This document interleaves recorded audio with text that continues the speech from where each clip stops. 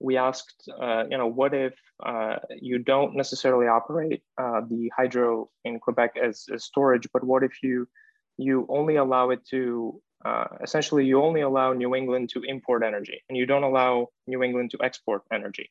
So in other words, you're not using the hydro as a battery, you're just using it as source of energy when it's economical to dispatch. And we see that the hydropower producer in this case loses revenue and loses value. So it's suboptimal to operate it this way. Welcome to another episode of Energy Talks, the podcast where we discuss global energy issues and trends with experts from around the world. I'm energy and climate journalist Markham Hislop. In this episode, I'll be talking to Emil Dimitrev, a PhD candidate at the Norwegian University of Science and Technology, about his co-authored paper, The Role of Hydropower Reservoirs in Deep Decarbonization Policy, recently published in the journal Science Direct. So welcome to Energy Talks, Emil. Thanks, Markham. I'm delighted to be here. And my apologies for mispronouncing your name. Of course, it's Emil. So to get started on this, I'm very interested in this because particularly in North America, there are parts of Canada and the US where there's a lot of hydropower development, and the province where I live, British Columbia, has a lot of it. Quebec, which is part of your paper, you looked at Quebec and New England in the United States. And then there's a lot of potential for renewables development right next to jurisdictions that have hydro. And I hear a lot of experts talking about how hydro can provide storage for renewables, but I haven't come across the kind of analysis that you've done where you've actually modeled that and talked about the economics and also fossil fuel power generation. So let's start, if you don't mind, with just a summary of your paper. Sure. So the paper that we recently published in Energy Policy was really motivated kind of on the one hand by this fundamental question of how would governments be able to accomplish the deep decarbonization of electricity systems. But on the other hand, these very concrete and urgent questions that jurisdictions are asking about could hydropower play a role within the planning of low carbon power systems as a solution? So that these questions are being asked in New England, in New York, and as you point out, Alberta and other jurisdictions that are in close proximity to these hydropower reservoirs. Hydropower is, of course, one of the earliest electricity generation technologies that we've had, but it hasn't been growing very much recently, and maybe that's why it doesn't often feature in conversations about decarbonization. Maybe there's a certain sort of idea of hydropower as a legacy technology. But the fact is that there is a lot of existing hydropower around the world. There's about 1,000 gigawatts worldwide, which is something like 1,000 big nuclear plants. So there's a lot of capacity that we could be using potentially better than we currently are. And what we discovered early on, kind of looking into these topics, is that the limiting factor currently is that these hydropower resources are not sufficiently connected to nearby electricity systems where they could be potentially helpful. So this is the case with British Columbia and Alberta, and this is the case with Quebec and New England, but also Norway and the rest of Europe, as well as all across, looking at hydropower resources in southwestern China, for instance, that are currently being connected to demand in the East. So the question that we are asking in this paper is, as these jurisdictions are decarbonizing their electricity, what role could hydropower access play in their power planning? So we are testing the effects and the value of building transmission to existing hydropower resources, and seeing what role that might play in planning of decarbonization of electricity. And to give you the top level findings, what we conclude with, after looking at specifically the case of New England and Quebec, is that if New England were to increase its access to existing hydropower resources in Quebec, that would first accelerate decarbonization, mainly by reducing the need for gas plant capacity. And secondly, it would make low carbon electricity cheaper. And that is mainly because if we had more access to hydropower, we would be relying less on more expensive ways of balancing renewable intermittency. Now, this has some practical applications, Emile, because two examples that we're talking about in Canada so far, which is Quebec and British Columbia, there are policy issues here. So for instance, if your thesis is accurate, that would suggest that Ontario, which is currently bringing 12,000 megawatts of generating capacity offline, 3 nuclear plants, they're retiring one and 2 will be going down for refurbishment during the 2020s. And they plan to replace all of that power with natural gas at a time when the country is trying to bring down its greenhouse gas emissions. Quebec has actually tried to talk Ontario into using to importing its hydropower and has been, well, if not ignored, if not rebuffed, they've been ignored. And this could be one of those arguments where you could, for policymakers, you could say, look, if Ontario would play nice with Quebec, Ontario could build out low-cost wind and solar, which it has, plenty of really good resources for. And then the combination of the two would not only decarbonize the system, you wouldn't need as many gas plants or maybe not even any gas plants, and at the same time, perhaps bring down electricity costs in Ontario. And looking further west to BC and Alberta, BC is looking primarily south. Most of its trade right now in electricity is south with the Western United States. And there's no interest in BC to build interties with Alberta so that Alberta could build out its wind and solar resources in southern Alberta, which are the best in Canada, and then work together. And so it seems to me that these kinds of studies could be ammunition for policymakers to say, hang on a second, maybe we need to think about the relationship between hydro and renewables in these two jurisdictions in Canada. And I'm sure this conversation could be repeated in different jurisdictions in the United States. So is that part of the motivation or the target audience for your paper is policymakers? Yeah, absolutely. And I think these points that you have raised get at the really important idea that planning the decarbonization of electricity requires these deliberate actions and kind of thinking strategically about what kind of resources should we be supporting. One of the motivations for this study is the case of Denmark, which is the #1 country when it comes to non-hydro renewable share in their electricity mix. At least last I checked, this data is from a few years ago. So the question is, how has Denmark managed that? If you ask the Danish electricity power regulator, they say that a big part of the solution for them has been the fact that they can trade electricity with neighbors. And a big part of that trading is with Norway, which has hydropower reservoirs that are of similar characteristics to those in Quebec and those in British Columbia as well, that provide this kind of storage for the renewables, mainly the large amounts of wind capacity that Denmark has. So we were wondering, how would this translate to looking forward to when electricity should be completely or nearly completely decarbonized if we are to meet the goals of the Biden administration or the goals of Massachusetts, which recently signed a law for a net zero climate target by 2050. So, what role with this complementarity between hydro and renewables play in a power system that is almost completely decarbonized or completely decarbonized.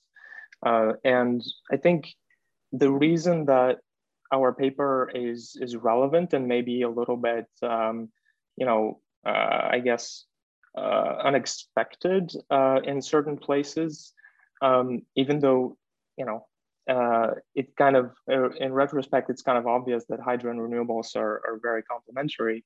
But I think our results kind of get at a limitation in current thinking that I want to kind of bring out here. And that is that hydropower is seen as this source of baseload energy. The Baker administration, for instance, in Massachusetts, used the term baseload hydro at one point. And I think to echo a point made by Michael Liebreich at Bloomberg New Energy Finance that I like, if baseload is your answer, you're probably asking the wrong question. So if we think about, how do we build low carbon power systems that are affordable and reliable, we see that, kind of the consensus is we need a lot of wind and solar. And then the question becomes, what do we put around that centerpiece of wind and solar to balance intermittency? And that's when we see that hydro is not optimally operated as baseload, but it would be optimal to operate the existing hydro that we have as this balancing resource. And what we say in the paper is specifically the optimal role for hydro is as energy storage. And the special thing about hydro that we can talk about is that it balances intermittency. It can be storage at multiple time scales, from hourly to seasonal to even multi-yearly.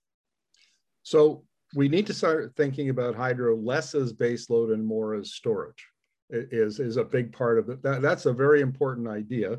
So let's talk about the optimal role of reservoir hydro as energy storage. And how do reservoirs provide both short and long-term storage in low carbon power systems? Right. So it's important not to conflate the different types of hydropower that exist out there. So I like to clarify that there is hydropower that is called pumped hydro, where you have two reservoirs, upstream and downstream, and you're pumping water upstream to store and then use gravity to produce energy later on. And this is the most, sort of the most common thing that people think about when you say hydro as storage. This is not what we're talking about here in the paper. However, what we're looking at in the paper is what we call hydro reservoirs, or reservoir hydro, which is really a type of hydropower plants that have large dams behind the impoundment and behind the turbines that allow the operators of the plant discretion as to when they let the water through and when they produce energy. And in a lot of cases, these kinds of reservoirs can be operated relatively flexibly, so that you can schedule the hydropower to change its power production either within less than a second. So actually hydropower often provides ancillary services in power markets in the US and in Canada and elsewhere. Things like voltage control and frequency regulation and things like that. But more importantly, if you have reservoirs that are of a certain size, and if you have river systems that allow you to change the river flow over time, then potentially you could also store water from anywhere between hours to seasons and years. This flexibility really depends on the design of the plant. It's not just things like the size of the reservoir, but for instance, in the US, there are plenty of big reservoirs. But one thing about the US is that dams are used for a lot of other purposes that take precedence over power production. So there are strict limits on how much power you can let through at any given time. Now, plants can be designed in certain ways to allow for more flexibility. So for instance, if a plant is only allowed to release a certain amount of water, what it could do is build a second reservoir that is downstream. This is called a re-regulation reservoir that can absorb some of the outflow and essentially, manage the flow on the river and the ecosystem impacts while allowing you to produce a lot of power at once. So that's just one example of how, there's sort of a spectrum of hydropower plants, and some are more flexible than others. And it turns out that in Quebec, the reservoirs are relatively flexible. I want to run an example past you so we can talk about value of storage versus power generation. So BC Hydro is building the Site C dam in northeastern British Columbia. It's a couple of years into construction, very controversial. And it's had a number of cost overruns. So the BC Hydro had estimated that the levelized cost of energy would be between 6 and 8 cents a kilowatt hour, years ago. Now with the cost overruns, estimates are maybe around 13, 14, maybe even 15 cents a kilowatt hour. It's very expensive. And so the question was, should the project just be scrapped and take your losses and go home? And a couple of economists from the University of Calgary did a study, and they said, look, if all we're using this for is baseload power, the power is too expensive, the project's too expensive, the government should just stop it. But if it uses it as storage for Alberta renewables, then that electricity, the storage, adds so much more value, then it is economic to go ahead with the dam. And so that raises the question, is there a difference in value between just the hydro dam as a power generator and the hydro dam as storage? Does that increase the value of it? Mm-hmm. Right. Yeah, that's a good question. This is something we tested in our study as well a little bit, where we asked, what if you don't necessarily operate the hydro in Quebec as storage, but what if you only allow it to, essentially you only allow New England to import energy and you don't allow New England to export energy. So in other words, you're not using the hydro as a battery, you're just using it as source of energy when it's economical to dispatch. And we see that the hydropower producer in this case loses revenue and loses value. So it's suboptimal to operate it this way. And this gets at kind of a larger question of, there's sort of the power system today and there's the power system in the future. And our study tries to kind of take a more forward-looking view and say, this is what we should be preparing for. And yes, the current market value of storage might not pencil out. But hopefully policymakers would be able to kind of connect the future and the present and create incentives for us to be ready for the future. Now, we see other forms of storage coming into being integrated into power grids, such as batteries, compressed air, that sort of thing. And there are limited hydro resources in most of the jurisdictions we're talking about, maybe with the exception of Quebec, which still has a lot of hydrological resources that could still be exploited. But in BC, that's not the case. It's more limited. Manitoba Hydro, which is to the east of Saskatchewan, has more limited resources than it used to have. So the question becomes, can we integrate other forms of storage, such as battery and compressed air and so on, with hydro in the build out of renewables, in this low carbon or decarbonized energy grid that we're talking about? Mm-hmm. That's a really good question. And I want to kind of point out what our study doesn't say. So we're not trying to argue that hydro is the single best storage technology and we don't need anything else, or that we should put all of our eggs in this one basket. Instead, there's a lot of complementarity that our study demonstrates between hydro and other clean energy technologies.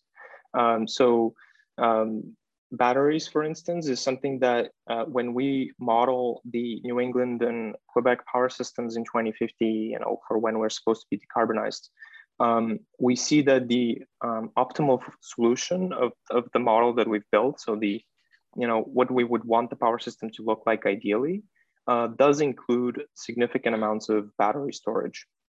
And that is for multiple reasons. One being that it has become very cheap with recent cost declines. And it is a very economical way of providing daily storage and shifting, in particular, solar from the middle of the day to the evening peak. What battery storage is not good at is kind of providing what some people call synoptic storage or weekly storage, where you might have low wind output for a period of many days. And so for that, we need another solution, and there are other kind of batteries being developed to handle that. And we should absolutely keep developing those technologies and those types of flow batteries.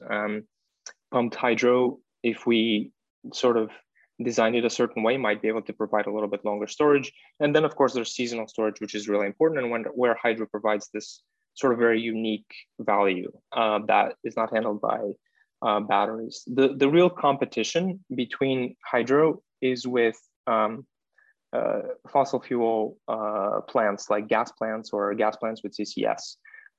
These are the technologies that hydro is displacing from the power grid if we increase its role and if we increase access to hydropower. There is a little bit of competition as well between hydro and batteries, but as I said, they're kind of providing different functions. Now, let's look ahead to the future. You talked about 2050, and in my interviews with other experts about the future of electricity systems, they talk about, and this is particularly true in the United States, more market-oriented systems that are, instead of vertically integrated monopolies, we're talking about distributed energy resources platforms, talking about a web of grids. And what role then does transmission play? If we're going to be going to more of a local or regionalized generation and consumption, these smaller grids and the web of grids, what role does transmission and hydro play in all of that? Mm-hmm. Right. So there's a lot of there's a lot that distributed energy resources can do toward meeting electricity demand in the future in a clean way. There do remain other challenges with meeting peak load. So whether you have a lot of distributed solar, for instance, that provides a lot of energy that maybe could be shifted a little bit with distributed batteries, there might be extreme points of weather or high demand when we still need to transmit a lot of power from bulk power plants to neighborhoods. So the amount of transmission capacity still kind of remains important there. Also from the sort of hedging perspective of ensuring resilience.